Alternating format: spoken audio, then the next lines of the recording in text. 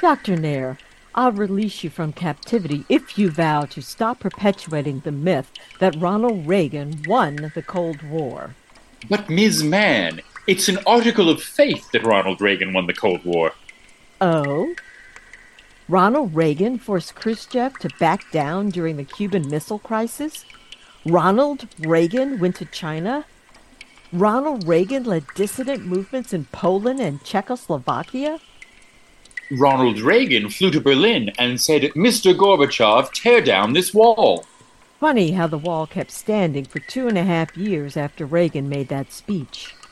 Plus, he armed the Mujahideen so they could beat the Soviets in Afghanistan. Well, and they were never a problem again. Dr. Nair, do you want to be like the popular historians who are more interested in reinforcing the dominant narrative than in telling the truth? If you're asking whether I want to sell millions of books, the answer is yes. That might not be in the stars, Dr. Nair. Oh, but they are. Like the Reagans, I've retained the services of an astrologer. I'm on the cusp of greatness. If astrologers can predict the future, how come Nancy didn't know about the assassination attempt on Ronnie? Perhaps she did. Perhaps she saw his low approval ratings and realized an attack would generate sympathy. Not even Nancy Reagan is that evil. Are you quite certain about that? Have you talked to one of her children? You're done talking, Dr. Nair.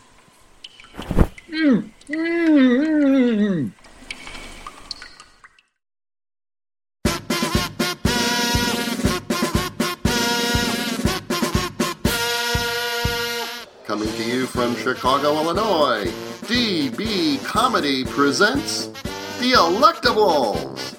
Presidential sketch comedy and history for people who can't afford Hamilton. Today, President 40, Ronald Reagan, Part 2. We continue to thank you for your continued interest and ears for DB Comedy Presents The Electables. We are coming up to the end of all of the presidents that America has had up until this moment. But we're not quite there yet, and any help that you can give us, or any thanks you would like to give us, would be appreciated. If you haven't, please subscribe to DB Comedy Presents The Electables on whatever marketplace you are listening to this podcast. Also, don't forget to like and recommend so more folks can listen. If you like what you hear, please leave us a tip, or a donation if you will. Go to fracturedatlas.org and look up DB Comedy. Fractured Atlas is our fiscal sponsor. Any tip or donation you leave us is tax deductible to the fullest extent allowed by law. Please keep supporting us because we are plotting life beyond the presidents, and we'd like you to keep listening. Thank you.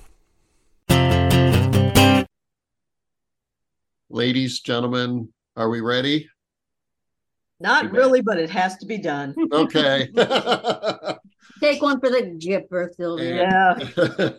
Take one, Nancy. Skipper. The dipper. Yeah, there we go. Introductions, y'all. I'm Paul. I'm Sylvia. Sandy. Tommy? Joe. And I'm Patrick. And our historian. I'm Chelsea. I'm James. Okay. So, yeah, riffing through, I know we started the first part of the Reagan episode by talking about the myth of Reaganism and all of that being built towards him getting in office, in sustaining him in office, and certainly in his myth being this foundational thing for the Republican Party and arguably the counterweight to FDR in the 30s. Agree, disagree? Reagan himself apparently did not entirely disavow his New Deal past, but he said that his, as he called it, the new federalism, that was one of the many ideas he proposed that failed, was actually a counterweight to the Great Society of the 60s. which was, aimed at expanding civil rights and ending poverty. And we can't have that. Mm-hmm. It's worth noting, arguably the biggest achievement of the New Deal was Social Security, and of the Great Society was Medicare. And Reagan, or at least his advisors, were too savvy to touch either. At least right away, at least directly. Yeah, I would agree that his conservatism was kind of more of a direct reply to Kennedy and LBJ's liberalism. So that was the more recent version. I'd agree with you there. But the modern conservatism as we know it, the style of it, sort of centering on particular figures, the attacks on the poor, the cultural attacks in general. Reagan didn't generate it all, but Reagan helped. Reagan was the catalyst. Reagan made it the face of it. Yeah. I would agree with Sandy, because you did have people like Goldwater and William F. Buckley, who were more intellectual. Yeah, I was going to say they were more the writers of it, the brain trust of it, and then Reagan was the face. Yeah, because Goldwater was just too damn scary. And Buckley didn't have the decency to hide his elitist contempt. But he was just so effete and erudite that he could pass it along, except nobody could really listen to him. And so, therefore, he needed somebody a little more salt of the earth, if you will, to convey the message. Okay, Joe, we'll write you the character. Stop pitching. Yeah. It's done. Effete would not be the word I would use to describe Buckley. I mean, he almost got into fistfights with Norman Mailer and... Well, who didn't? Yeah. And also Gore Vidal. Yeah. That would have been a slap fight, I'm sorry. I think Gore Vidal could have beaten him. And that happened in 1968, which was sort of the beginning of the real crumbling of the Democratic majority and the New Deal coalition. As we've discussed in previous episodes, do please revisit those as well. One of the things I think that it's always kind of tempting to do is, and I think that in general, maybe I'm reading the room wrong, but I really don't think I am, that this collection of people is inclined to be critical of Reagan and critical of the conservative movement in general. And I think it's always tempting to kind of see your enemy in monolithic terms, like this was the agenda, this was, the organization, this was the enemy. I think the conservative movement was, in fact, much more fractured than that. But I think because Reagan didn't really have, it's not that he didn't have views, but he wasn't real policy specific, certainly.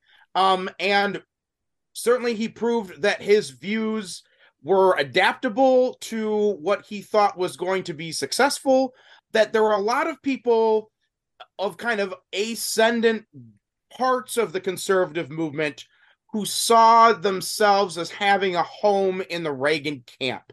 And sometimes these were very kind of different groups. Are you talking about, say, the Christian Coalition and the Heritage Foundation? Sure, right. I mean, exactly, right. The Midwest conservatives, Ivy League conservatives. Yep. The kind of libertarian, free marketeers, kind of the leftover of the Goldwater group. Southern Democrats, which maybe kind of Reagan's old New Dealism would have appealed a little bit more to.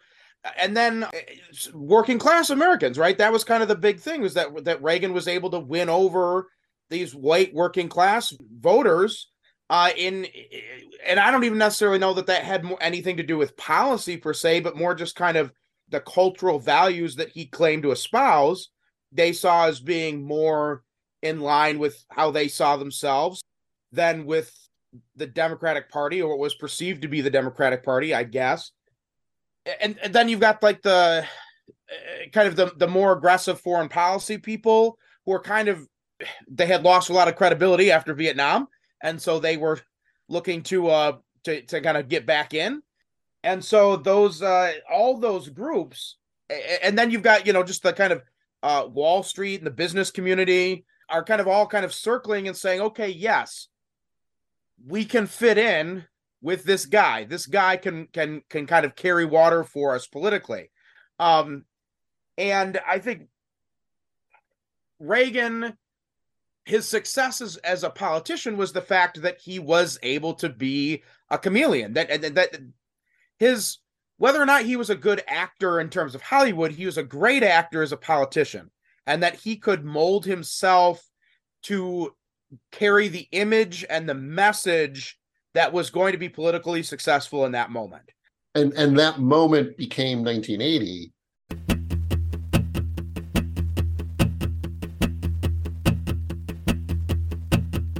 When we did leave our last episode, Reagan was just finishing up his second term as California governor, didn't want to run again, and that was about 1974, and so there's another election coming up in 1976. And again, we remember Gerald Ford becoming president at the time, and really a moment where I think, having sort of been around, having been just about a teenager at that time myself, that coming off of the 1974 midterm, coming off of whoever Gerald Ford was, there was, I think, for a moment, a genuine thought that the Republican Party was done for. Yeah, I mean, that's always the thing, is I think that you get these big wave elections and a party just gets wiped out electorally, and people are kind of like, well, okay, they've got to be done. But that's the thing about democracies, is that power abhors a vacuum. And so if there's not 80% of the people behind one political party or another, and that's pretty unlikely, then the other political party is likely to rise again some way or another. I do think that if you look at the Republican nominees, you've got post-World War II. You've got Dewey, Eisenhower, clearly establishment guys. Dewey didn't win, but he was competitive. Eisenhower wins. Nixon in 60, here, kind of definitely on Eisenhower's coattails, running as an establishment Republican in 60. And then you've got Goldwater, who definitely is not an establishment Republican, is definitely on the outside, wins the nomination in 64 in that kind of weird campaign where a lot of kind of bigger name Republicans didn't really run because they didn't think they could win. And so that just becomes a weird election, but it kind of discredits the more fringe wing of the Republican Party, at least kind of the Goldwater part of it. Nixon comes back in 68, basically an establishment Republican, at least that's how he runs, although his kind of dog whistles to the fringes are kind of successful in kind of expanding his appeal.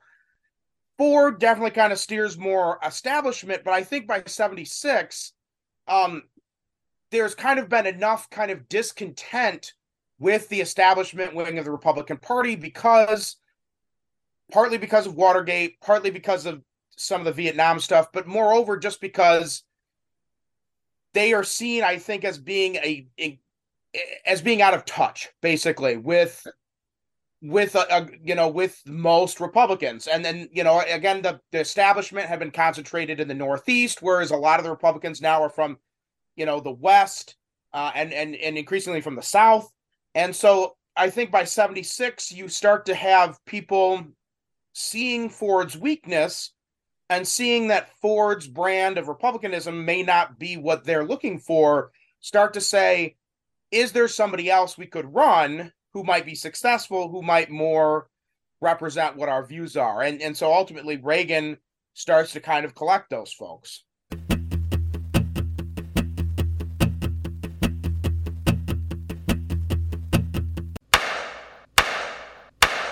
I hereby declare this meeting of the Republican Wheeler-Dealer Backroom Trilateral Commission to be open. Let's get this done. I don't want to miss Carter country. Oh, I ordered some Chinese. Can you get it? I bet I'm going to have to pay it again. You don't look like the delivery boy. My name's Meese. Ed Meese. I want to talk to the leaders of the Republican Wheeler-Dealer Backroom Trilateral Commission. Go ahead. Really? This is it? Phyllis Schlafly and Barry Goldwater?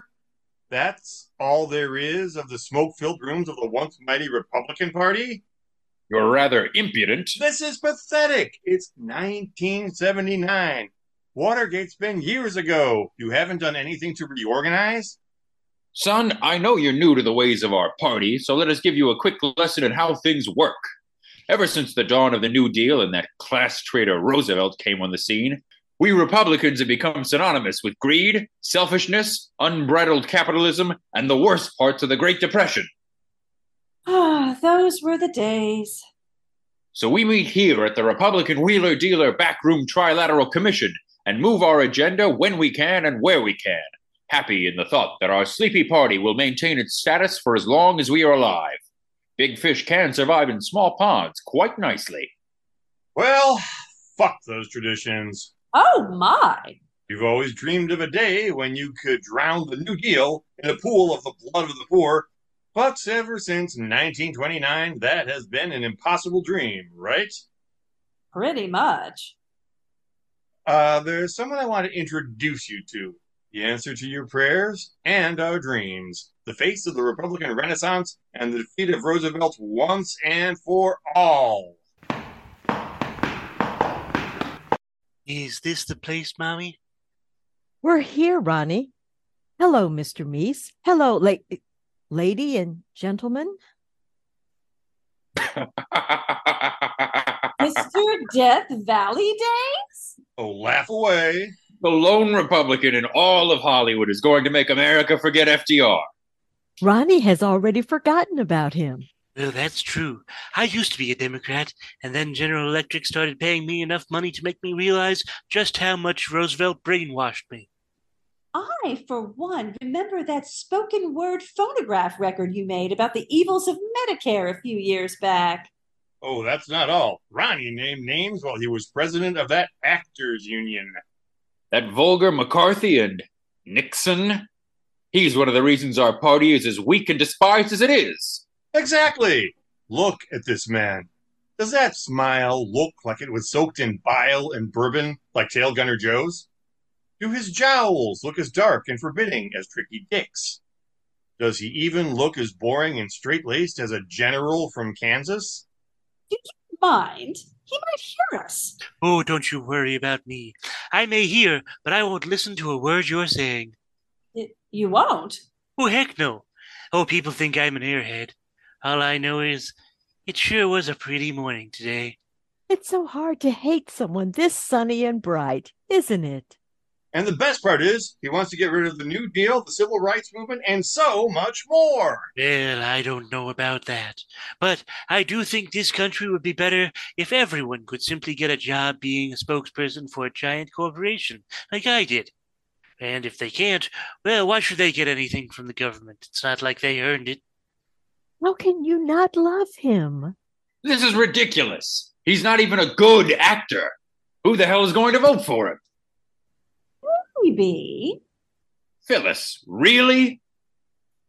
But Republicans have either been hated thanks to Nixon or faceless thanks to Eisenhower. And all the while, that damn Roosevelt sneers at us from his grave, not to mention Eleanor. A gauche creature, barely a woman. This is your chance.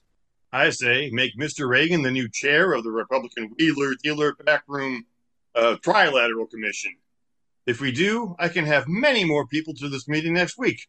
Young people from churches and Wall Street and the South who will be happy to funnel money and people to put Mr. Reagan and many of his friends in Washington.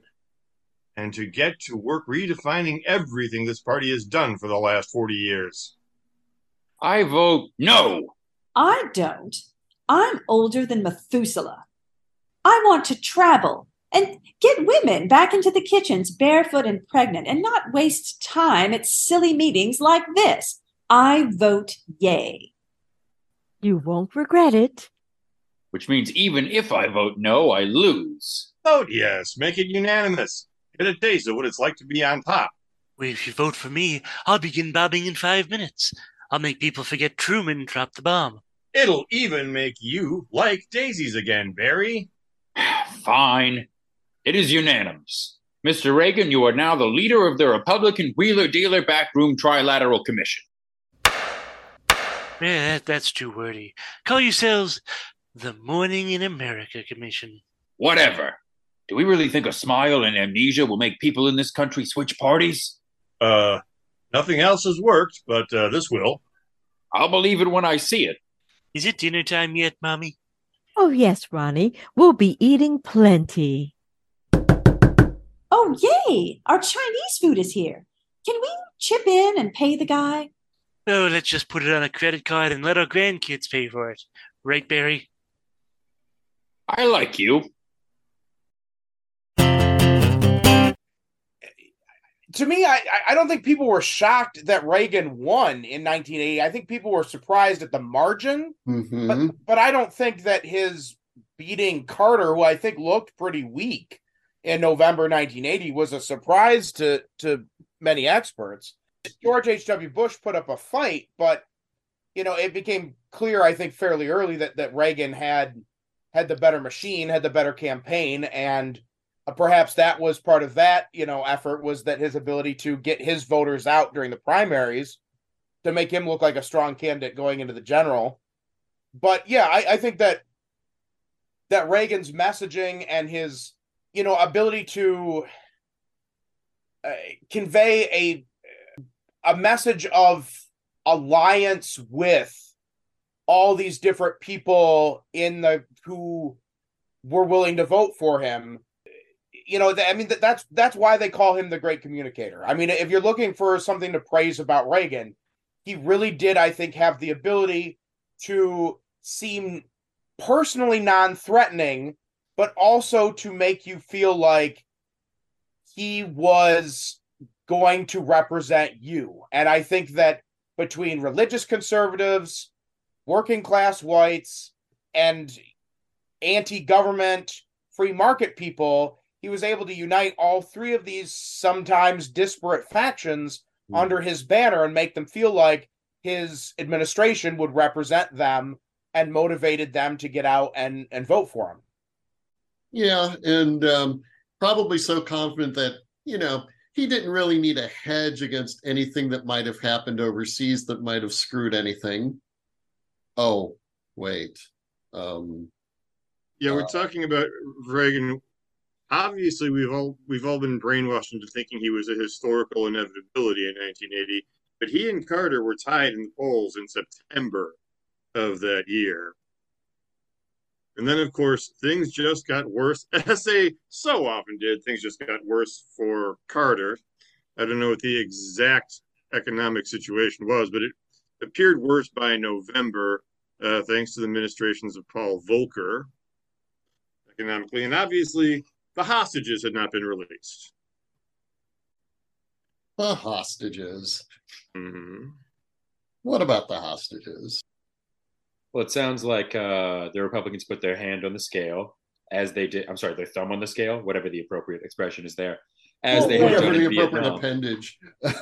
Yeah, they laid down on that scale full body, and they basically prevented the hostages release to weaken the Democratic opponent's position going into the election, a la Nixon coming up against Johnson in the 68. Or I'm sorry, doing that to Johnson in the 68 election. Doing it to Humphrey in the 68 election, yes. Thank you. That's what you were just doing it to the Democrats, period. I know that through corrupt dealings, the hostages were held hostage that much longer. Do we know if anything extra had happened to them beyond what they were already suffering? To the best of my knowledge, they weren't abused or tortured that I'm aware of. No, they weren't. But I mean, of course, you also remember that the inauguration day was also the day the Super Bowl was played in 1981. And we know that because just before the kickoff, lo and behold, that's when the hostages were released. Wow. Yeah. Well, it could have just been for the Super Bowl. We've had them long enough. God, let them go and see the big football game. Mm-hmm. Yeah, And as they I were recall, released onto the field. As I recall, they tied a giant ribbon around the Louisiana Superdome where the Super Bowl was being played. Was it a yellow ribbon? Of course. Of course.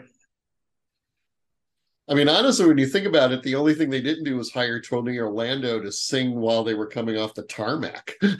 They'd have probably hired Eddie Rabbit instead. Does anyone have personal reminiscences of Election Day 1980? I was not alive. Nor was I. I remember the Super Bowl and the choreography. I mean, there was actual choreography of here they're coming down and here the game is starting to get going. January 21st, he becomes president. March 30th, 1981, he damn near leaves thanks to a bullet.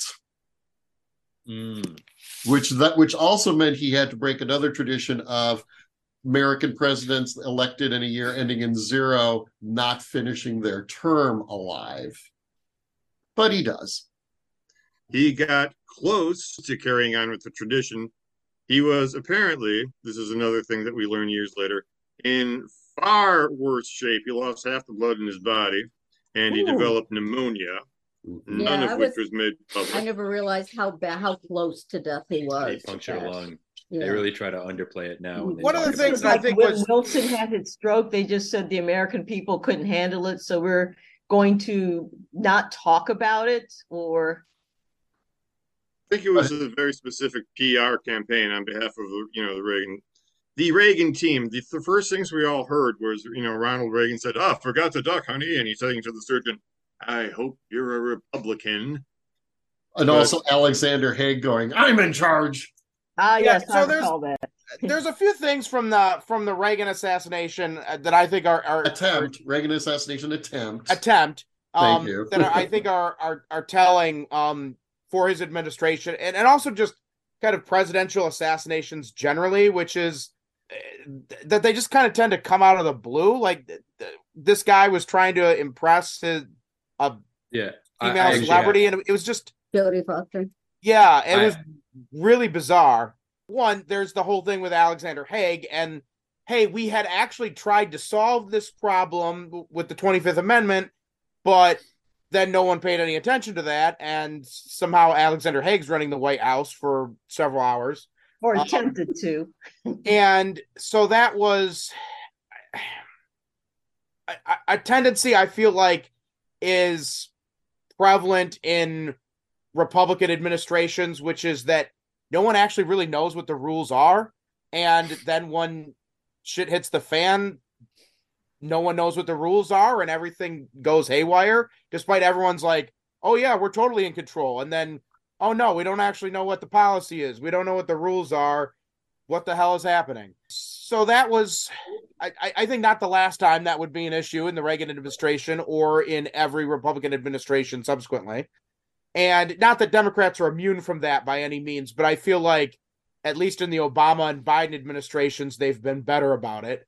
And then also the way that Reagan is able to capitalize politically from being shot and almost dying, right? One, it's just a cool story, right? Like you get shot, you didn't die, you survived, you recovered. People are going to be sympathetic, are inclined to be sympathetic anyways, but also just, the line about asking the doctors like, geez, I hope none of you are Democrats. That was seen as humorous. It was a joke.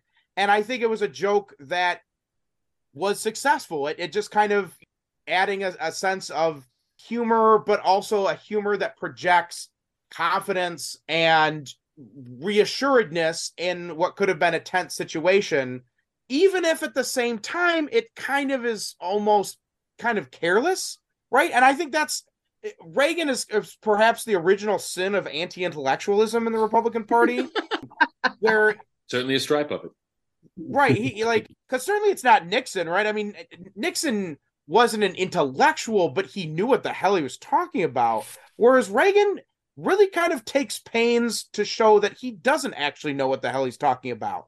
That saves his skin with the Iran-Contra thing, where basically he's able to claim that despite the fact that this was a major effort by his administration, he knew nothing about it. We'll get there. We'll get there. Yeah. Plus, he was in the throes of Alzheimer's, so they said, "Yeah, we just can't do that." Well, see, now I've read that may have actually been the catalyst for the Alzheimer's really kicking in, and it makes sense.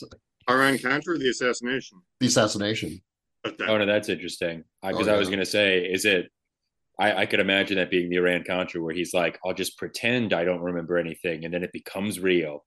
You know, James, there is something that I guess we have to grudgingly admit to about the Reagan White House, that they got that, like that one-liner, the quips, and they got it out there so fast that became the story as much.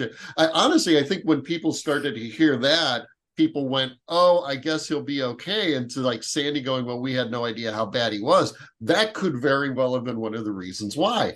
Reagan provided his own perfect cover, and his people knew it and played it.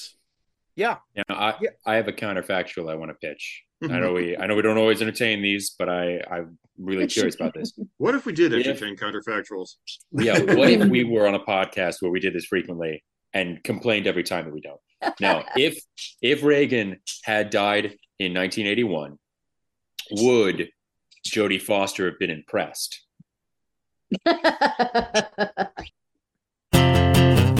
So Reagan survives. He could have been William Henry Harrison, for Christ's sake. Should have worn a coat. Should have worn a coat. Well, he did wear a coat, but they had to cut the suit. And I just Should read have worn a black vest. Yeah. Yeah. $1,000 suit. Nancy liked expensive stuff for Ronnie too. So then he has to start dealing with Congress. And here we come to another myth that I remember, that he had this nemesis in Tip O'Neill, one of the great House speakers, hardcore Democrat. And yet you had all of these stories of they would fight like hell and then have a beer afterwards to talk. That's what people did back then. It was like the sheepdog and the coyote. Their jobs may have been to fight in Congress and be adversarial, but at the end of it, they would go have a beer. Even Bob Dole says he remembers times like that. I think kind of my analysis of it, because Reagan, I don't think ever had a full congressional majority. I think maybe the Republicans held the Senate for a few years. I think they got it in 80. But never had the House. But at the same time, I think that what ended up happening was that Reagan had won a lot of districts Democratic House members held, right? And I think they all of a sudden start looking around and saying, "Oh, the people who voted for me are Reagan voters. I better vote with what Reagan wants to do, or I'm going to get voted out of office." And so I think that phenomenon created a very weak Democratic House majority that was very much wanting to be seen as being compromising towards Reagan rather than as being totally hostile to his agenda. I think Tip O'Neill was happy to be seen with Reagan. Honestly, I think that he saw his ability to get stuff done with Reagan as being politically useful for him and for his House majority, and being able to go back to their constituents and say, "Hey, look, we're working with the president. We're still bringing home the bacon. You don't need to send a Republican to Congress to get stuff done. Keep sending us Democrats and we'll keep working with the president." Unfortunately, I think in doing that, they sold a lot of people down the river who had been the beneficiaries of programs that had been established by previous Democratic presidents. Mm-hmm. If I may, 1981, you first had the Reagan assassination attempt. Then we had this grain embargo on the Soviets that Carter imposed, got rid of that in April. Also in April, nominates the first woman to the Supreme Court, Sandra Day O'Connor. Then in August, oh, no big deal here, fires all air traffic controllers, destroys PATCO. And they voted for him too. And they voted for him. Get rid of the unions. And his first tax cut, like literally a week and a half after firing all the PATCO workers. His first and only tax cut, I would like to say. Mm-hmm. Didn't he mostly raise taxes? 5 times. Yep. Despite I believe saying the opposite, right, as most Republicans do. Because I think at the end of Reagan's administration, taxes were still lower than they were at the beginning, but he had cut them so savagely in 81 that it just totally blew a hole in the budget. And they never really fixed that, but also they kind of learned that nobody really cared either. And so then they kind of raised taxes a little bit to kind of say, oh, we're trying to address the deficit. And well, also because they started, the B-1 bomber. Right. They spent massively on defense spending. And of course, defense spending is the gift that keeps giving in the opposite direction, where you start spending and then you just can't stop because it balloons out of control. Yep. Can I ask my stupid question now? Please. Reagan was actually a Keynesian Democrat in disguise. It's just that his stimulus program had a militaristic right-wing tint, because instead of spending on the Conservation Corps or on Head Start, he spent on the military. That was his stimulus program. He was a Keynesian economist who stimulated the economy with rampant government spending. Well, and of course, Keynes would tell you that not only that tax cuts can be a form of stimulus too, and so the tax cut provided some level of stimulus. And sure, defense spending is generally less efficient than other forms of government spending, but does ultimately, get to people, people making bombers, gets to actual soldiers and sailors who spend it. So it does work. I don't think that there's any. I don't know that Reagan really had a philosophy of economics that was that sophisticated, other than. Well, no. If you give tax cuts to the rich, it will trickle down and help everyone.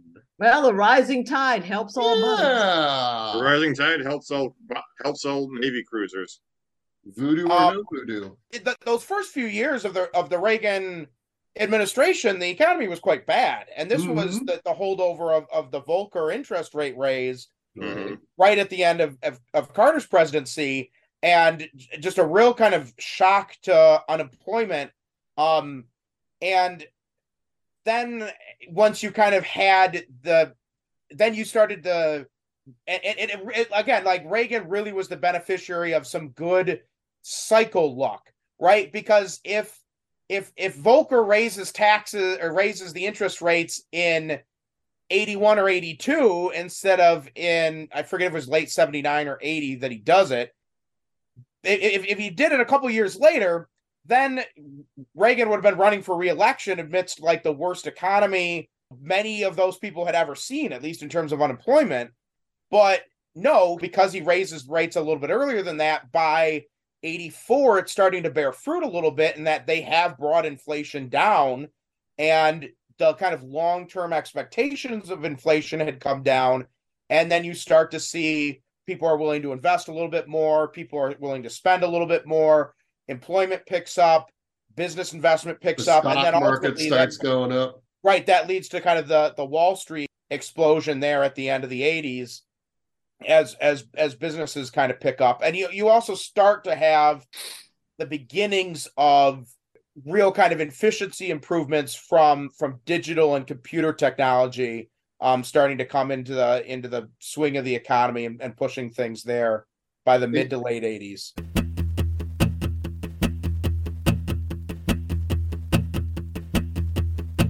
He also had the enemy to build against, the dreaded Soviet Union, which I'm sure had to help sell some of the economic spending to kind of say, hey, evil empire, which he was wont to do during that first term, especially. And to me, the thing that's so silly is that really Carter had the toughest stance with the Soviets of, I think, any post-World War II president. Carter's the one who raised the big stink on civil rights. Carter's the one who institutes the grain embargo. Carter's the one who boycotts the Olympics in Moscow. Carter's the one who raises hell about Afghanistan. we already talked about Reagan comes in, he reverses the grain embargo. He starts selling bread to the Soviets again, which was really essential for them because they had a food shortage without being able to import grain. But he also had Poland and Solidarity and Lech Walesa and this foil that he could use against all of these ancient Soviet leaders that were dropping in and out throughout his first term, all over the place. And when did he deliver his Berlin Wall speech? Am I early? 80. Yeah, that was 87. I was 87 when he goes tear down that wall with Gorbachev. Mr. Gorbachev. But he does go to Berlin in 82. Now maybe that's where Bonzo went to Bitburg, as we talked about. And has a couple Great of Ramon song. Mm-hmm. Great Ramon song. Mm-hmm. Before Reagan, the American military did not have a good reputation in the culture as a whole, coming off Vietnam, coming off of a lot of, the stories of the wasteful government spending. So there was a certain rehab that had to be done to the reputation of the military, which Reagan certainly did, whether it was the B-1 bomber or Star Wars or winning really small, insignificant wars that stirred up patriotic fervor. But making it forget the heroism of Grenada. Hey, a win is a win, baby. Grenada, right? USA. I mean, Thatcher did it with the Falkland Islands. It's a war so small, you have to remind Americans whose lifetime it happened in that it happened. Yep. Was that 82 or 83? That was 83. It was 83, and it happened after. Again, we want to talk about Reagan, this great friend of the military. Anybody remember the bombing of barracks in Beirut?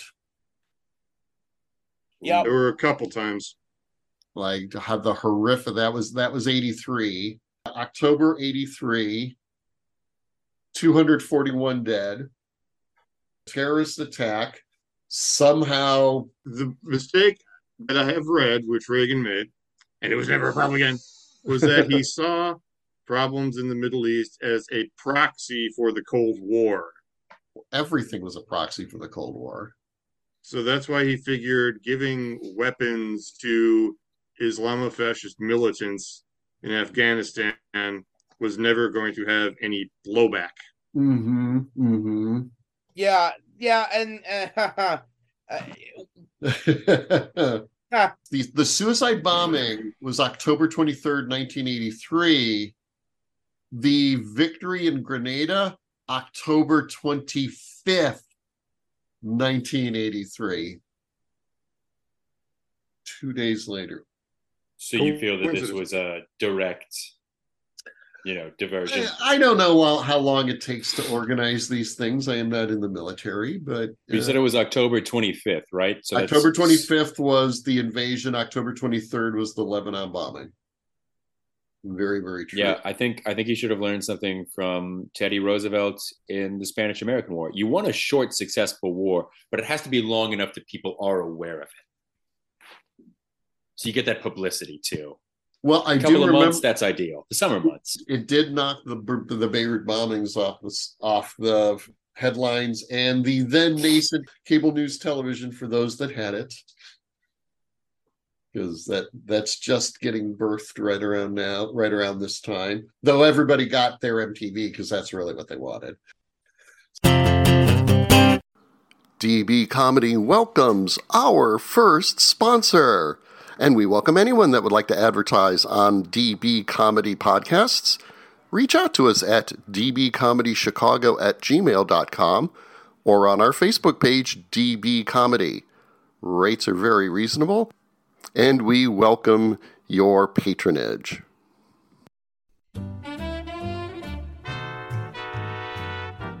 Timely comedies. We are not having my grandfather's funeral in Animal Crossing. Historical dramas. Good evening, Mr. Wells. I'm sorry, do I know you? I'm Orson Welles. I should have known your voice. I'm here to, as we say in America, bury the hatchet. A medieval epic. A calf, springing over the grass, bounded up to us. The pen of God will be written on your skin, and you will live forever. Continuous Dream Theater is a podcast of audio dramas and comedies by Chicago playwright and author Amy Kreider.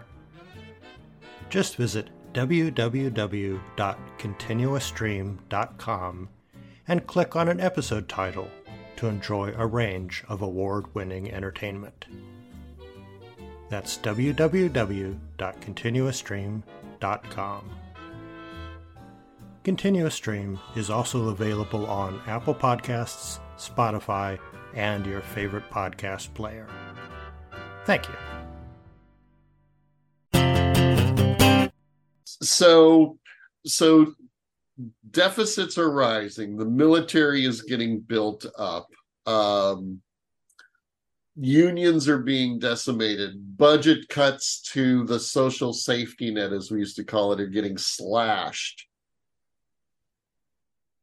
And yet our Gipper is just prevailing, just rising, just he's loved, he's adored, he's our avuncular grandpa. Well, I don't know if I'd go that far. And well, I mean, not in my world, but that's No, he's a lot like a lot of grandfathers I know. He's pretty racist, but he's pleasant enough that you don't acknowledge it, and his opinions on drugs and AIDS are outdated even by the time.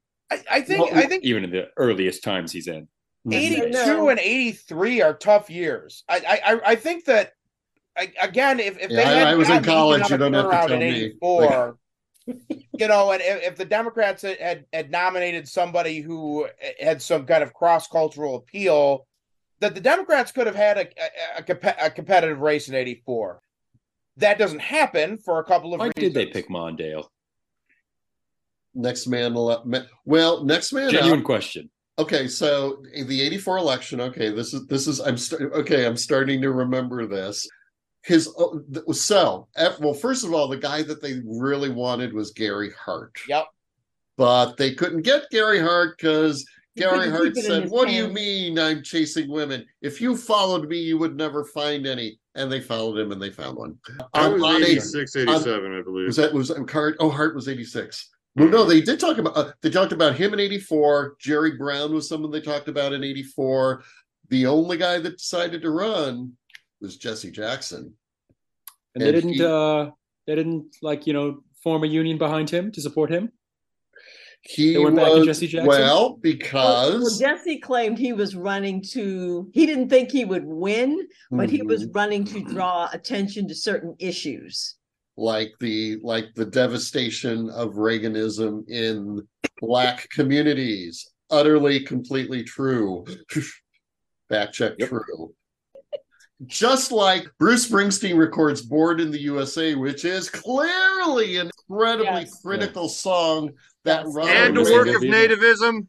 And that Ronald Reagan shamelessly appropriates at the Republican National Convention, the theme of which, let us now invoke, it's Morning in America. Oh, God. Morning America was a video montage. Only showed it once, and everybody remembers it, just like that was also the same year, 1984, Apple runs the 1984 ad on the Super Bowl. They only ran it once, and everybody remembers it.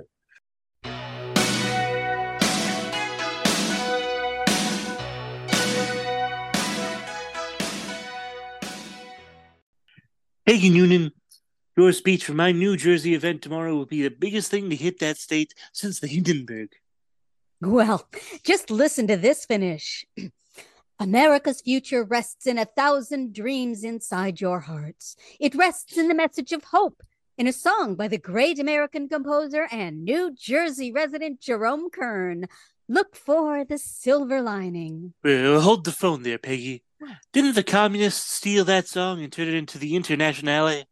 No, but the Ladies' Garment Workers Union did adopt it into Look for the Union label. Well, it's like my old friend Will Rogers once said, call it magenta, but it's still pink.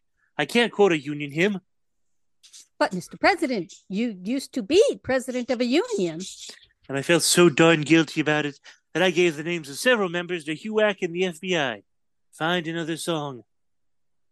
Okay, let's try this.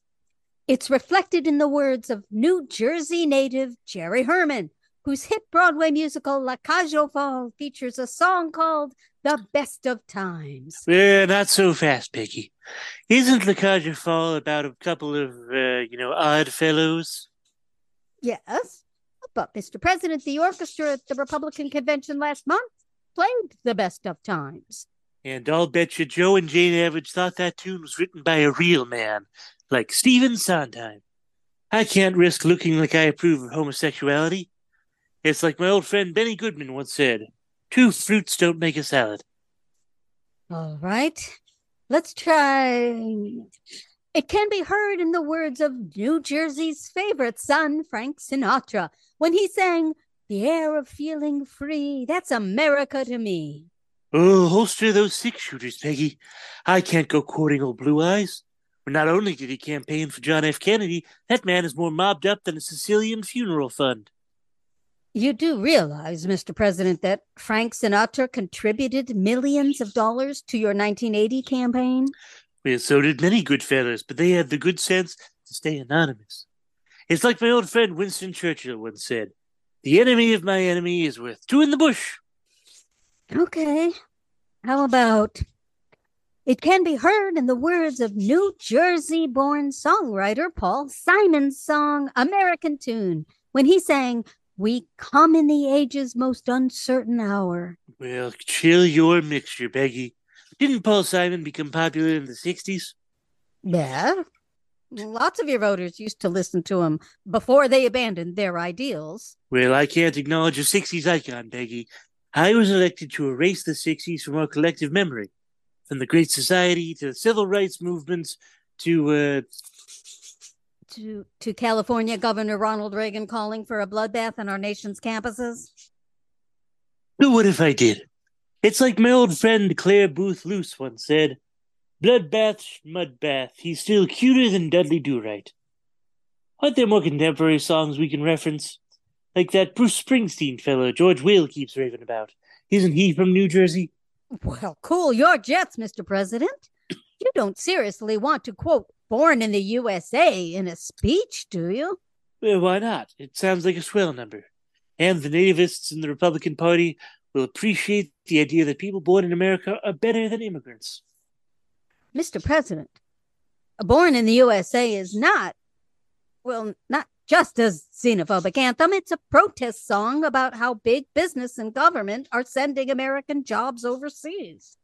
And you think that's a problem? Yes, and so will everyone else if you admit to it. Oh, silly Peggy. I've crushed the unions, demonized the poor, and devastated our inner cities. No one could think I'm on the side of the average American unless they suffer from old-timers' disease. Don't you mean Alzheimer's? No, I mean old-timers. It's like my old friend General Pershing once said, "Nostalgia is the opiate of the masses, so let's all have a snort." Just like people would rather believe in the America I describe than the America that exists. This audience will applaud what they think Bruce Springsteen is saying, not his actual message. I guess that's it then. America's future rests in 1,000 dreams inside your hearts. It rests in the message of hope, in the songs of a man so many young Americans admire, New Jersey's own Bruce Springsteen. I'll save you a dance at my inaugural, Peggy. Mr. President, how could you be such a cynical bastard and such an incurable optimist at the same time? Well, it's like my old friend F. Scott Fitzgerald once said, "The test of a first-rate intelligence is the ability to hold 2 opposed ideas in the mind at the same time and still retain the ability to function." And here I thought it meant slow cognitive decline. Not slow, Peggy. Not slow at all.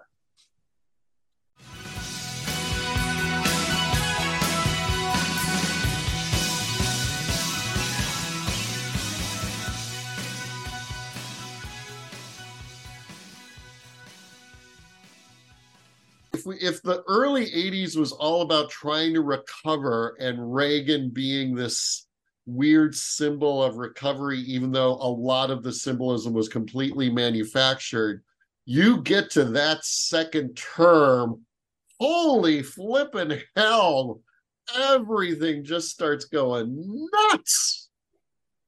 Culturally, economically, politically, foreign policy-wise, personally, to Reagan himself, with whatever the hell was going on in his mind or not going on in his mind.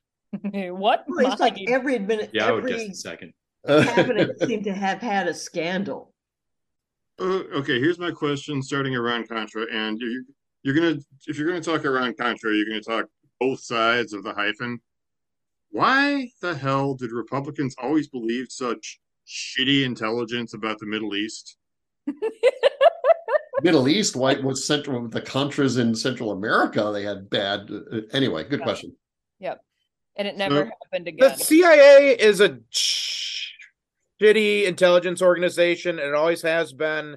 And Hello, the CIA, who is listening right now. And I could say that without any fear of repercussion because they're bad at their job, and they spend Often most of their hilariously time so. trying to pretend like they're not bad at their job and cover up for the fact that they're really bad at their job. This has been the case since the organization was founded. Their successes have been just total random. How the hell did that happen? Shots in the dark that they pulled off. They basically they got two major successes. One was the overthrowing Arbenz in 54, which again was just everything went right at the exact moment. And then they had one good source about the 67 Israel was going to do the counterattack or the surprise attack in the 6-Day War. Other than that, they're pretty much for the whole thing. Well, I've said it before, probably on this show, and I'll say it again. The most successful thing the CIA ever did was launch the career of Jackson Pollock. And did you say the Iowa Writers Workshop too? And to a lesser degree, Kurt Vonnegut.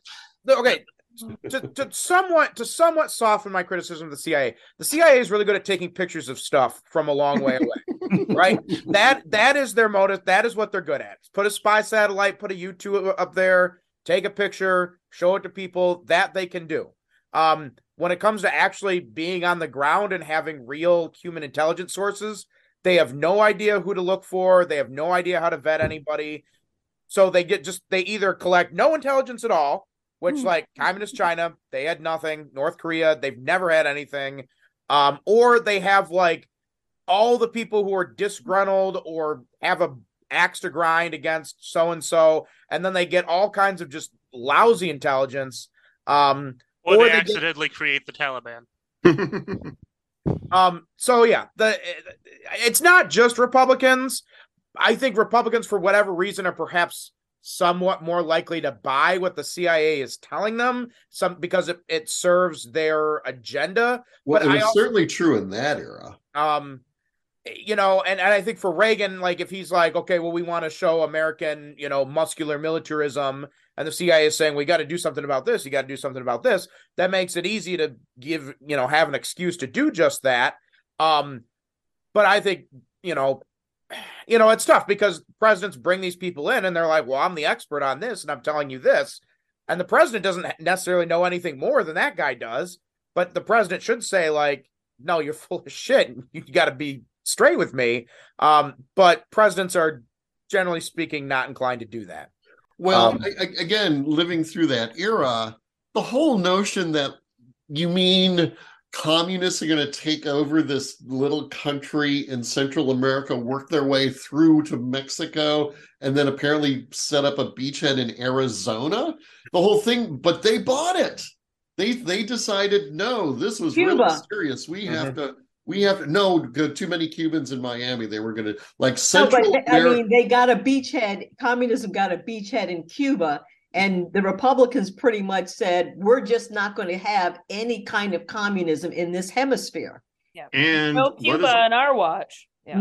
Leave us not forget the influence Reagan, from what from the psychobiographies I have read, was compelled by heroic stories, and Adolfo Calero and the other displaced corrupt magnates of the Somoza era were very good at selling themselves to the Reagan administration as the freedom fighters of the 1980s. That's the original patriots. That's why Ronnie said, "I'm a Contra too." So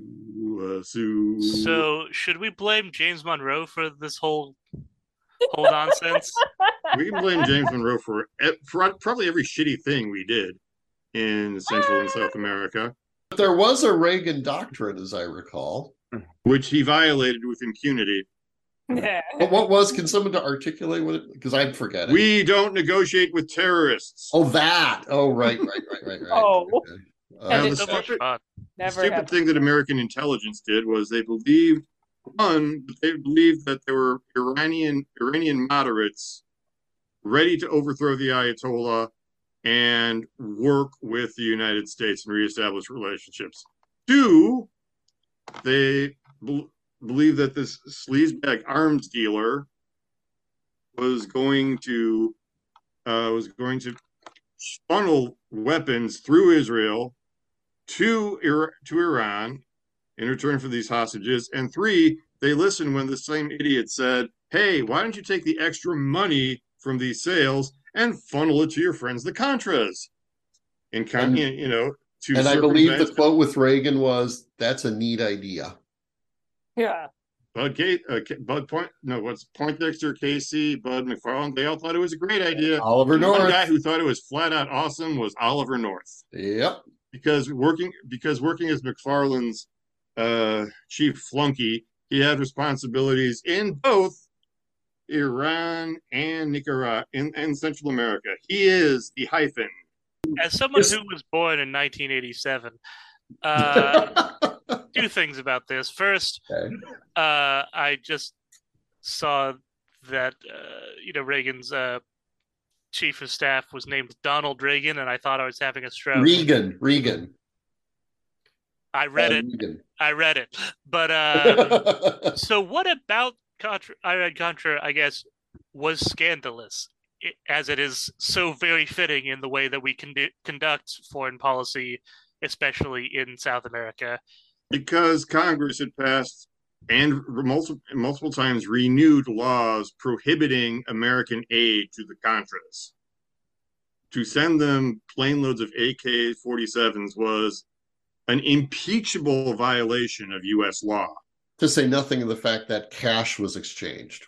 Mm-hmm. And they were laundering the money. But is there, I know with Watergate, somebody left the door open at the hotel and that's how they got found. What was the way? Was there some comical way that Iran-Contra came out, or? A plane full of Russian-made weapons being smuggled by the U.S. crashed in Nicaragua, I believe it was late 1985. And when you start unspooling that thread, you can take it straight to the White House, because they kept denying, this was a private initiative. These were private citizens who somehow obtained large amounts of weapons and wanted to smuggle them to U.S. allies. They're private American citizens. To say nothing of, wait a minute, I thought Iran was our enemy, and now we're helping them. And I thought the country,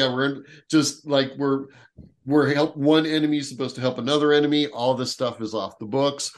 What did Ronnie know, and when did Ronnie know it? He's going to forget anyway. I think, Sylvia, also in parallel to Watergate, there was no particular act of stupidity. The entire plot was an act of stupidity. But there was just some very good investigative journalism going on at the time. And there was there were multiple exposés published about U.S. involvement. And I think, correct me if I'm wrong, I think the actual first coverage of this in the press was actually came in the Middle East, right? Like a Lebanese, or maybe not Lebanese, but it was a Middle Eastern journalist who was the first one to break the story. Part of why we're doing this is sort of saying, well, why are we here where we are, 2023 or whenever we're listening to it? And I remember when the whole Iran-Contra scandal broke, Mm-hmm. that there really was, at least to a certain point, a sense of he's done.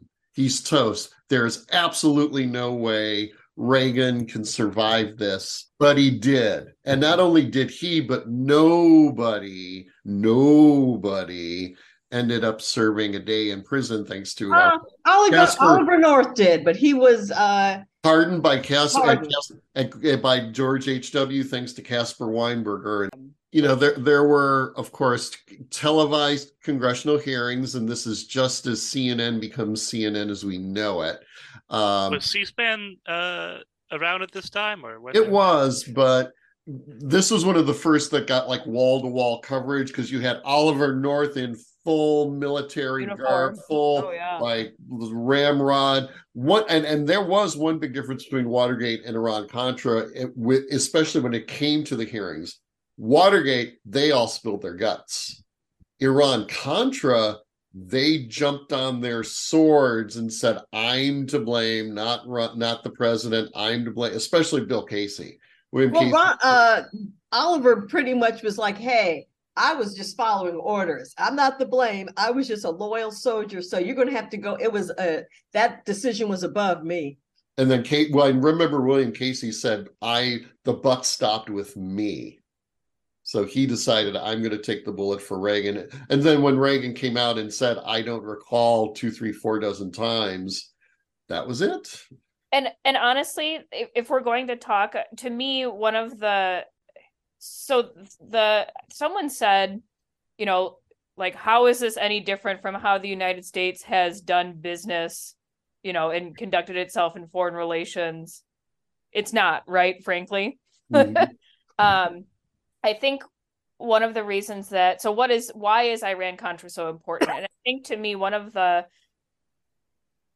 key legacies of Iran-Contra is it's this kind of first glimpse of like post-truth presidential policy or presidential like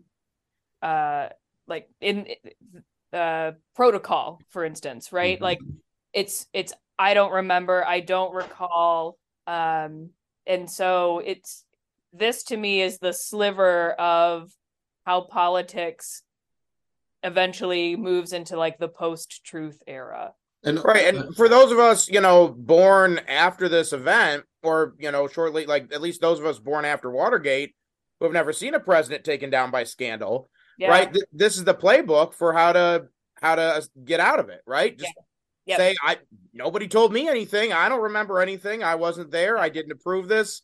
I have no idea how this even happened. Yep. Find somebody who's willing to fall on their sword, whether they're Bill Casey or Scooter Libby or whoever they are, and have them take the blame, and then have your successor pardon them, and then no problem. My Gorbachev admiration spiel. Few people have failed as spectacularly at their job as Gorbachev, but ultimately made the right decision in failing to avoid a massive catastrophe and loss of life. Because I think that Gorbachev comes into power in 1985 wanting to keep the Soviet Union going, right? And I think Gorbachev is not an anti-communist.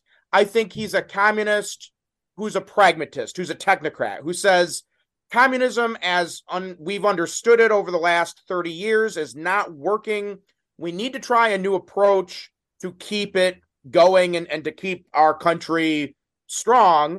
And so he feels like the right thing to do is this glasnost and perestroika, this restructuring, this openness.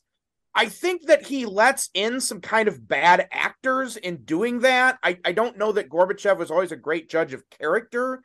He auctioned off most of the Russian infrastructure to what would soon become the oligarchs. Did he not? Yes. Well, I think a lot of the actual auctioning happens under Yeltsin, but a lot of the people it was auctioned off to were people Gorbachev had brought in during his administration to be like, the head of this department or the head of that department. And they were basically the people who ended up being able to cough up the money to then buy the things at the auction and then become oligarchs, or in some cases, like the actual presidents of the offshoot countries, because most of the guys, the first kind of people who are the presidents of all the independent republics of the Soviet Union are the people who had been the general secretaries of the communist parties in those countries at the moment where they declared independence.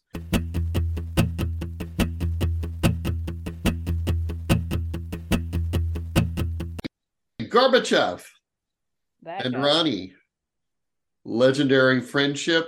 Raisa and Nancy, legendary not friends, frenemies. No, because when Raisa came over and they had a press conference, everyone was asking Raisa questions and no one was talking to Nancy. So Nancy had a little schnit fit. Welcome to the Summit at the Summit. I'm Special Correspondent Andy Candias, live in Geneva, Switzerland, where President Ronald Reagan and Soviet President Mikhail Gorbachev are meeting for the first time. And if that's not historic enough for you, it's also the first meeting of the world's two first ladies, Nancy Reagan and Raisa Gorbachev. Raisa Maximovna Gorbachev, please. Ooh, a liberated woman, still using your maiden name. No, funny American. Maximova is my patronymic. Oh, yes, of course. So, Mrs. Reagan, why did you hop on Air Force One and accompany the Gipper to Switzerland? Well, Andy, I couldn't wait to meet Raisa. Our husbands are hitting it off so well, I'm sure we'll be best girlfriends. We'll not say no to that, Nancy. Perhaps I help you deal with terrible disease in America called polio. Thanks, but we have a vaccine for that. Now, Mrs. Reagan, is that a Valentino suit? When in Europe, do like the Europeans.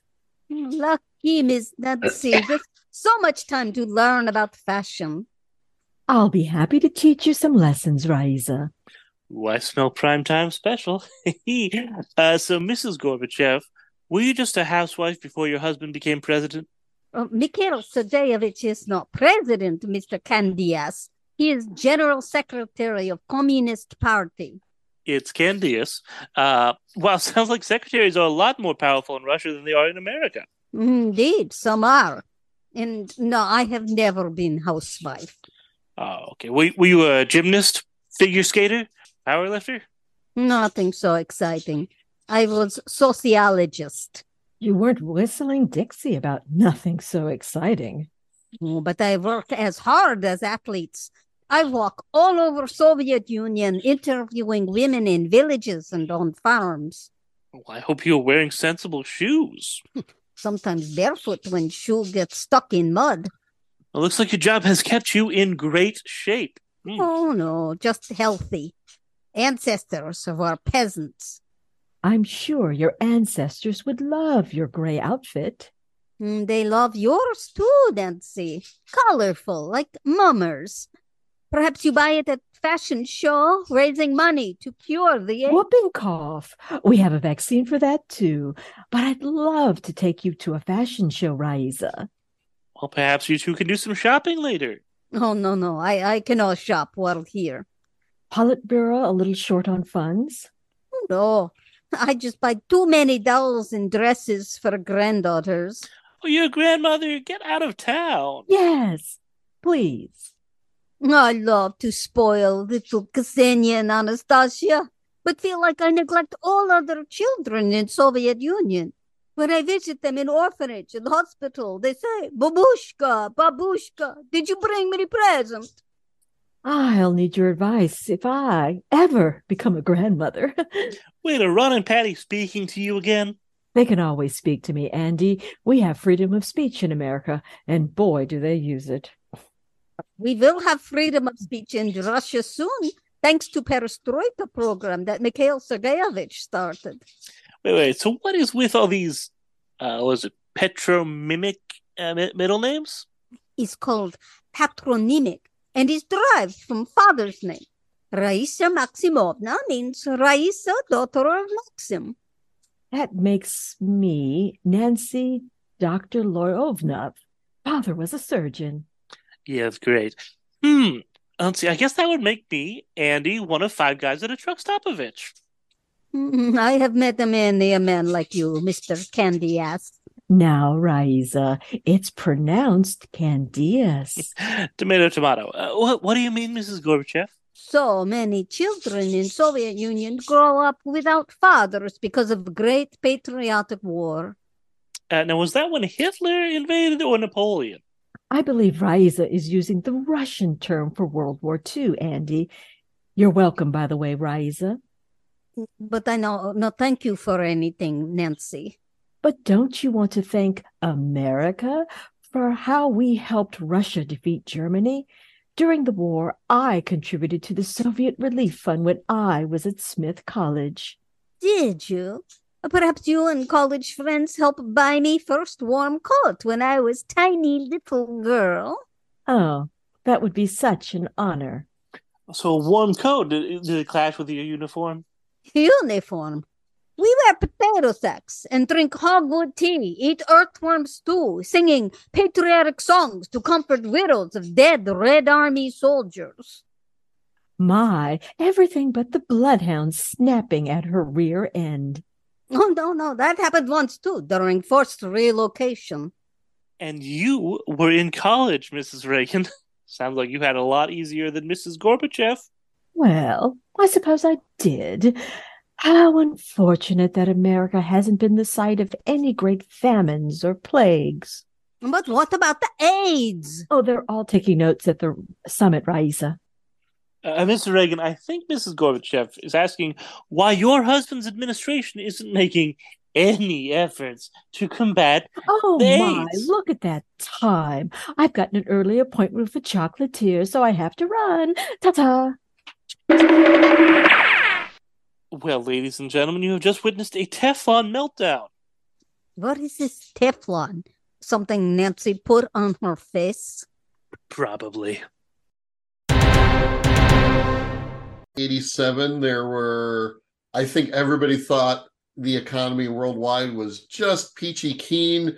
And then all of a sudden it didn't seem to be, where we had the worst crash since the Great Depression, although was it as big a deal as it turned out as it was at the time? Because at the time, everybody was like, world is about to end, another Great Depression. And Black Monday. Yeah, I mean, they didn't really have any brakes on the automated trading. You would think there'd be some kind of tripwire or something to say, once it slides down like 50 points, let's cut off trading for everybody to just take a collective breath. The stock market was a big deal, but the 87 crash was a bigger deal when it happened than it seemed to turn out to be in retrospect. It didn't seem to have that much of a... Well, I mean, at least until 2008, It was better than the 20s because, of course, FDR put in safeguards. So, but it wasn't a pleasant time. Luckily, we had deregulation. It does end up being a bigger deal in Japan, right? This was kind of, this was when the Japan's economy went to the lost decade / lost 3 decades. Oh yeah.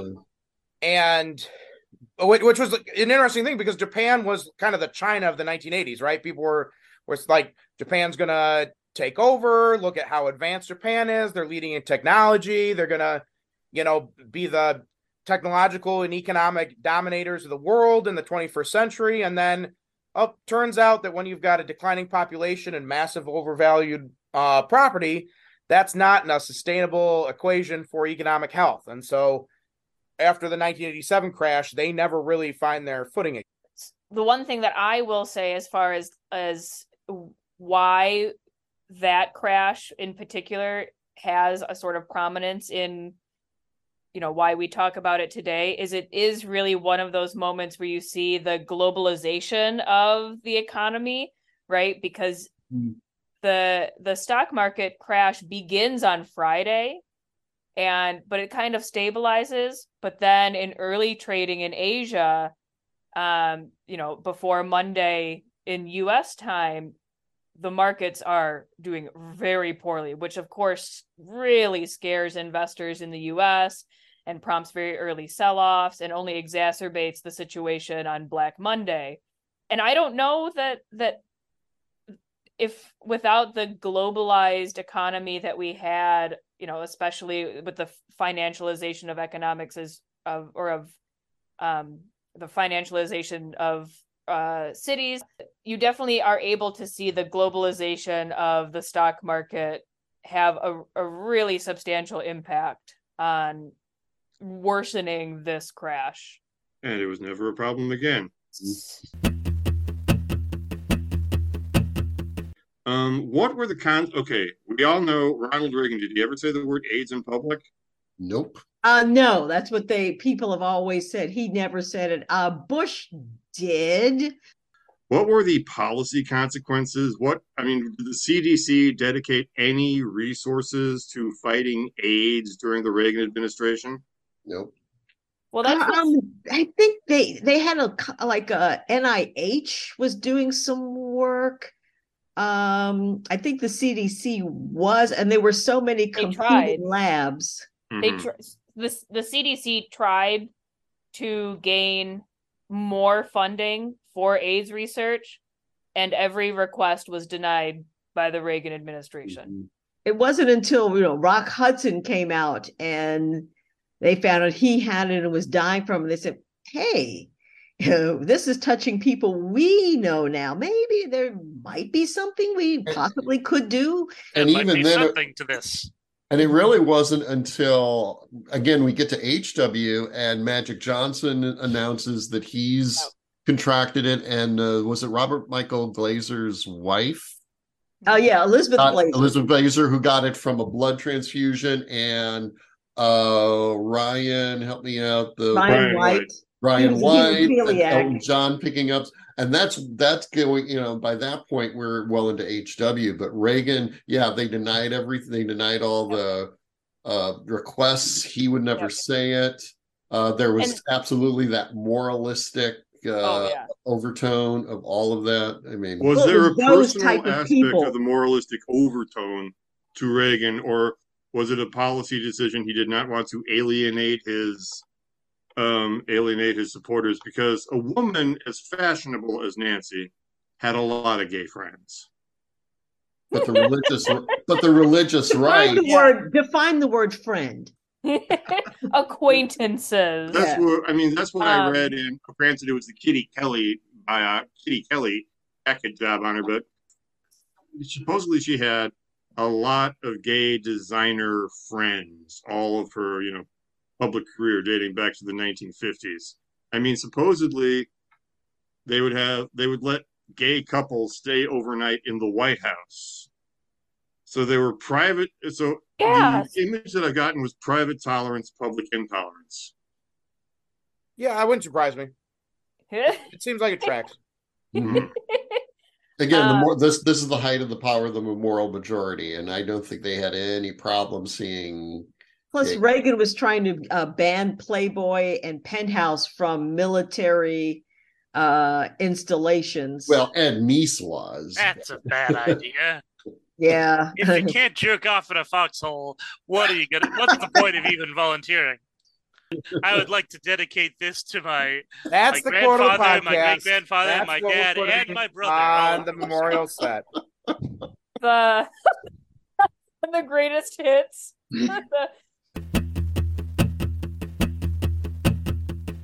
Lightning rod, if anybody wants to say one thing about Reagan that we haven't said. Yeah, Reagan's relationship with Margaret Thatcher.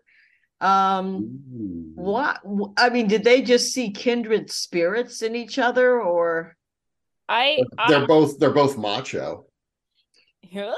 I think they do see in each other common interests, a shared sort of icky white Anglophone sort of interventionist role for their countries, and also key of maintaining and promoting conservative values and conservative economic programs. And so I do very much think that they see in each other. At a time when both countries have very parallel economic and cultural rises. Oh, yeah. Game recognizes game. Okay, quick. We can hit this one quick. Does Reagan, via the Bork nomination, transform Supreme Court nominations into a public spectacle. God knows it hit the golden era with Trump, with Clarence Thomas. Oh yeah. I think that's on Gingrich. No, I think any time a name becomes a verb, you've done something correct. And so getting borked is you got to give him a little bit of credit, because that was a spectacle. And let's not forget that the second choice was not Ruth Bader Ginsburg, but yes, Ginsburg that smoked pot. Therefore, we couldn't have him even get to the hearing. And who did we end up with? Anthony Kennedy. It is due to my inclination on the Bork hearing is that Reagan knew that Bork was going to be a controversial nominee, but he felt like Bork had the bona fides to really push the court in the direction he wanted to see it go. And so he's like, well, traditionally the Senate has been deferential to presidential nominees. So if I can get this guy in there and I can get this guy through, then and I think if Bork had played politics a little bit better, he probably would have been okay. Decided to debate him instead. Right. He decided to debate U.S. senators in the U.S. Senate, which is never a good idea.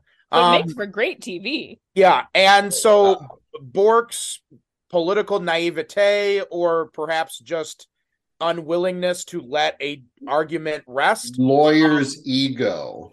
Yes. No fucks to give. Sinks him. And ultimately, I think that for Reagan, I don't think that helped him, because he lost the fight, right? I mean, if he wins the fight, if he gets Bork in there, then hooray, the president's strong. And yeah, this guy was controversial, but we got our guy in there. But he loses the fight and he has to settle for Anthony Kennedy. Third choice, right? So, I don't think politically it strengthened him to have to go to the third stringer for the Supreme Court. But I think that he probably knew that it was going to be a little bit of a political fight, but I think it was one that he expected to win. Let me just give mine, because it's going to be the very rare grace note.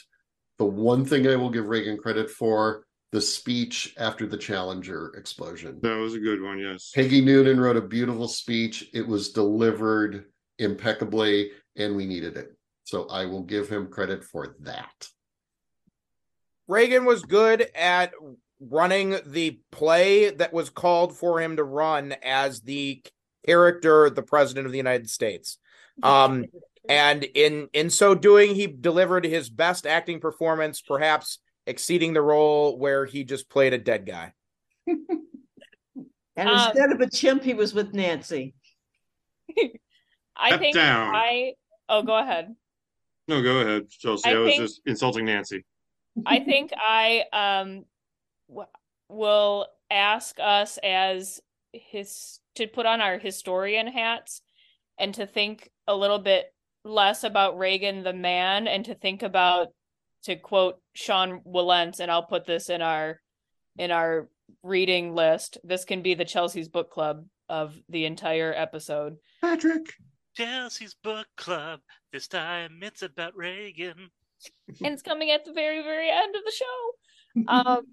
So Sean Wilentz writes a book called The Age of Reagan. And so I think I would push us to put on our historian hats and think less about Reagan the man, and to think about this sort of age of Reagan, right? So the conservative movement beginning with Nixon and Watergate, and right conservatism having to go local, and then Reagan ascendant, and then his long legacy, both politically, culturally, but also in the individual people who he had circling around him in his administration, and how those people continue to show up in politics for the next many decades. And so in prison stints.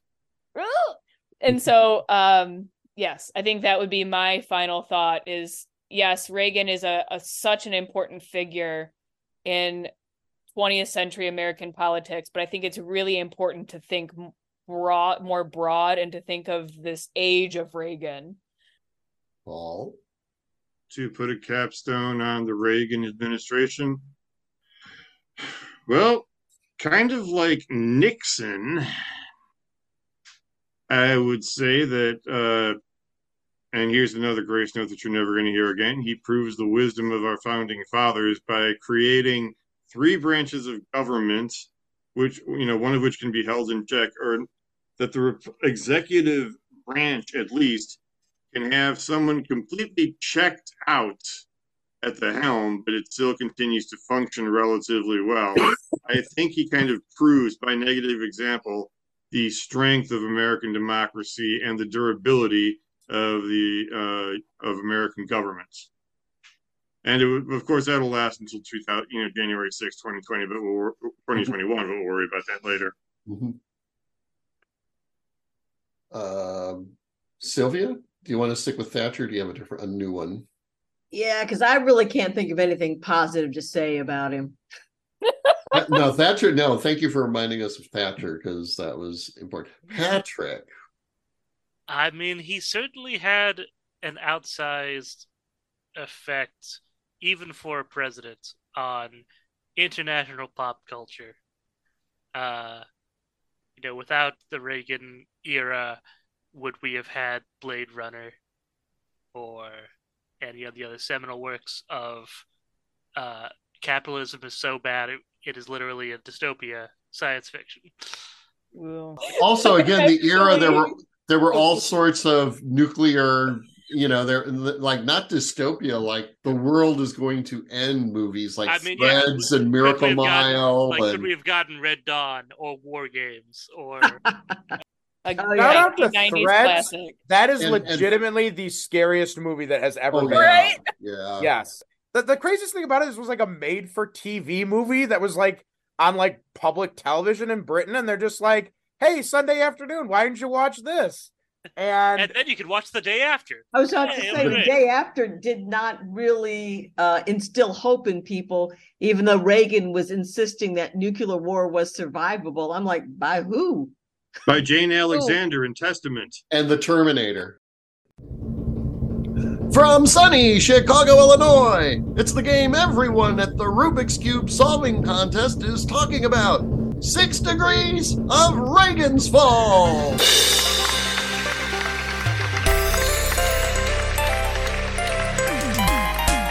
That's right, it is 6 Degrees of Reagan's Fault, the game show that asks you how Ronald Reagan fucked up the modern world.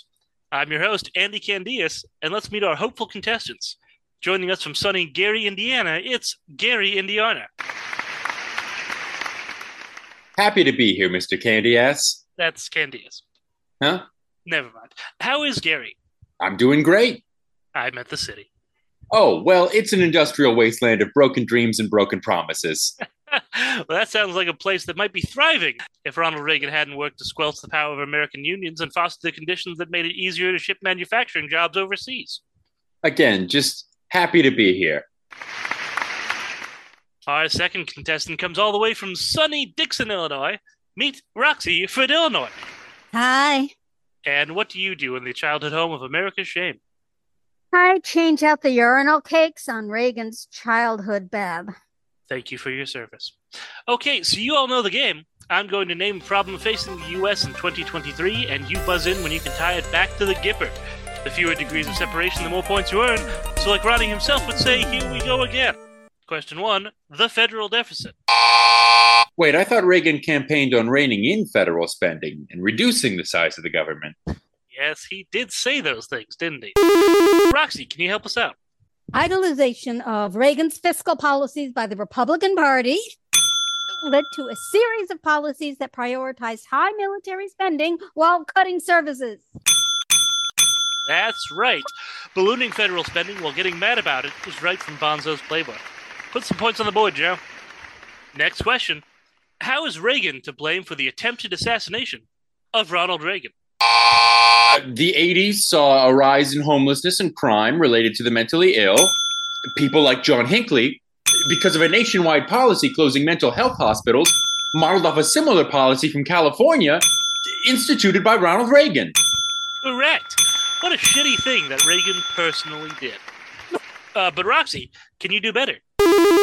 Ronald Reagan caused his own assassination attempt by being Ronald Reagan. You Can't get more concise or accurate than that. Contestants, how is Reagan to blame for reduced electronics manufacturing in the United States? Don't you think it's a little reductive to try to lay the blame for all of the ills of modern capitalism at the feet of one politician? The economy is a complex web of interconnected systems and huge society-wide trends over the past half century. You know, Gary, I think you've given us all a lot to think about. And I, for one, intend to move forward with a more nuanced view of... Roxy, can you blame Reagan for us? Venture capital in the technology sector shifted away from investing back into the company in favor of stock buybacks and CEO paychecks, which was a result of the relaxed taxation of profits championed by Ronald Reagan. Got it. That was close. I almost had to admit some nuance into my worldview for a second. Heaven forbid. You said it, sister. Contestants, how is Ronald Reagan to blame for the Pinochet regime? No guesses? Well, that's okay. It's a trick question. That was Kissinger's fault. And now, for all the marbles. Last question. How is Ronald Reagan to blame for the film career of Rihanna? Roxy? Rihanna starred in Battleship 2012, which was greenlit due to the success of Michael Bay's Transformers, which is based on the popular 1984 cartoon, which was actually just a 30-minute toy commercial, which became a profitable format because... Bring it on home, baby! Because Ronald Reagan deregulated children's television. Exactly. That trademark is all on Ron. Roxy, you really blamed it on Reagan. So, Joe, tell her what she's won. You've won a trip in a time machine to sunny 1949, where you can take advantage of a strong economy and unions to buy an affordable family home on a blue-collar salary and retire in the 1970s with a robust pension before all that becomes a distant dream. Yeah, I'm gonna be middle class. If you have a time machine, why don't you just go back and stop Reagan? We tried that. He just keeps coming back stronger.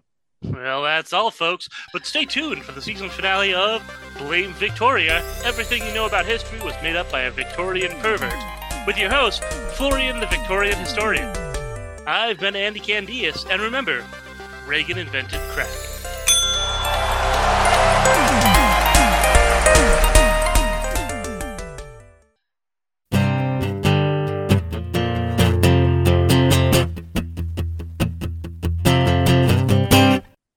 As my last thing, everyone has said really for the most part, nice-ish things about Reagan.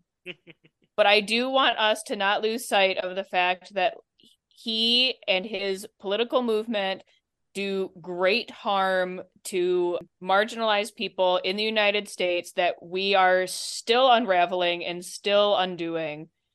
We are undoing the harm that he did upon marginalized communities, especially the economically marginalized and people of color. And the homeless crisis, mental health crisis. Yep. And I think that's really shitty. And I don't think there's any better way of ending a Reagan episode by saying that's really shitty. Agreed. Oh, Reagan. That sucked. We shouldn't have done that. Yeah. I would not do that again. Well, that's okay, because it's not like we're going to follow it up with a father and son presidential pair. That never works, and we learned our lesson then, didn't we? Find out when we return with George H.W. Bush. I will not stand. Supposedly the third term of Reagan. I will not stand for this John Quincy Adams slander. And John that Quincy is how Adams, you close where every the episode. sequel is better than the first one. DB Comedy presents The Electables. This episode's sketches were written, produced, and performed by Gina Bucola, Sandy Bykowski, Joseph Fedorko, Sylvia Mann, Paul Moulton, Patrick J. Riley, and Tommy Spears. Original music written and performed by Throop McClurg. Audio production by Joseph Fedorko.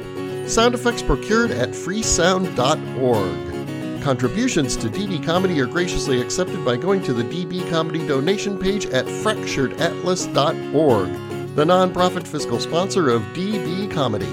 Donations are tax deductible to the fullest extent allowed by law. For more information on DB Comedy and the Electables, visit DB Comedy's host page on Simplecast.com. Follow us on Facebook at DB Comedy or Democracy Burlesque. Join us on the Trident Network and listen to us on World Perspectives Radio Chicago on Live365.com. Thanks for listening. Thanks for downloading. Don't forget to subscribe and don't forget to like.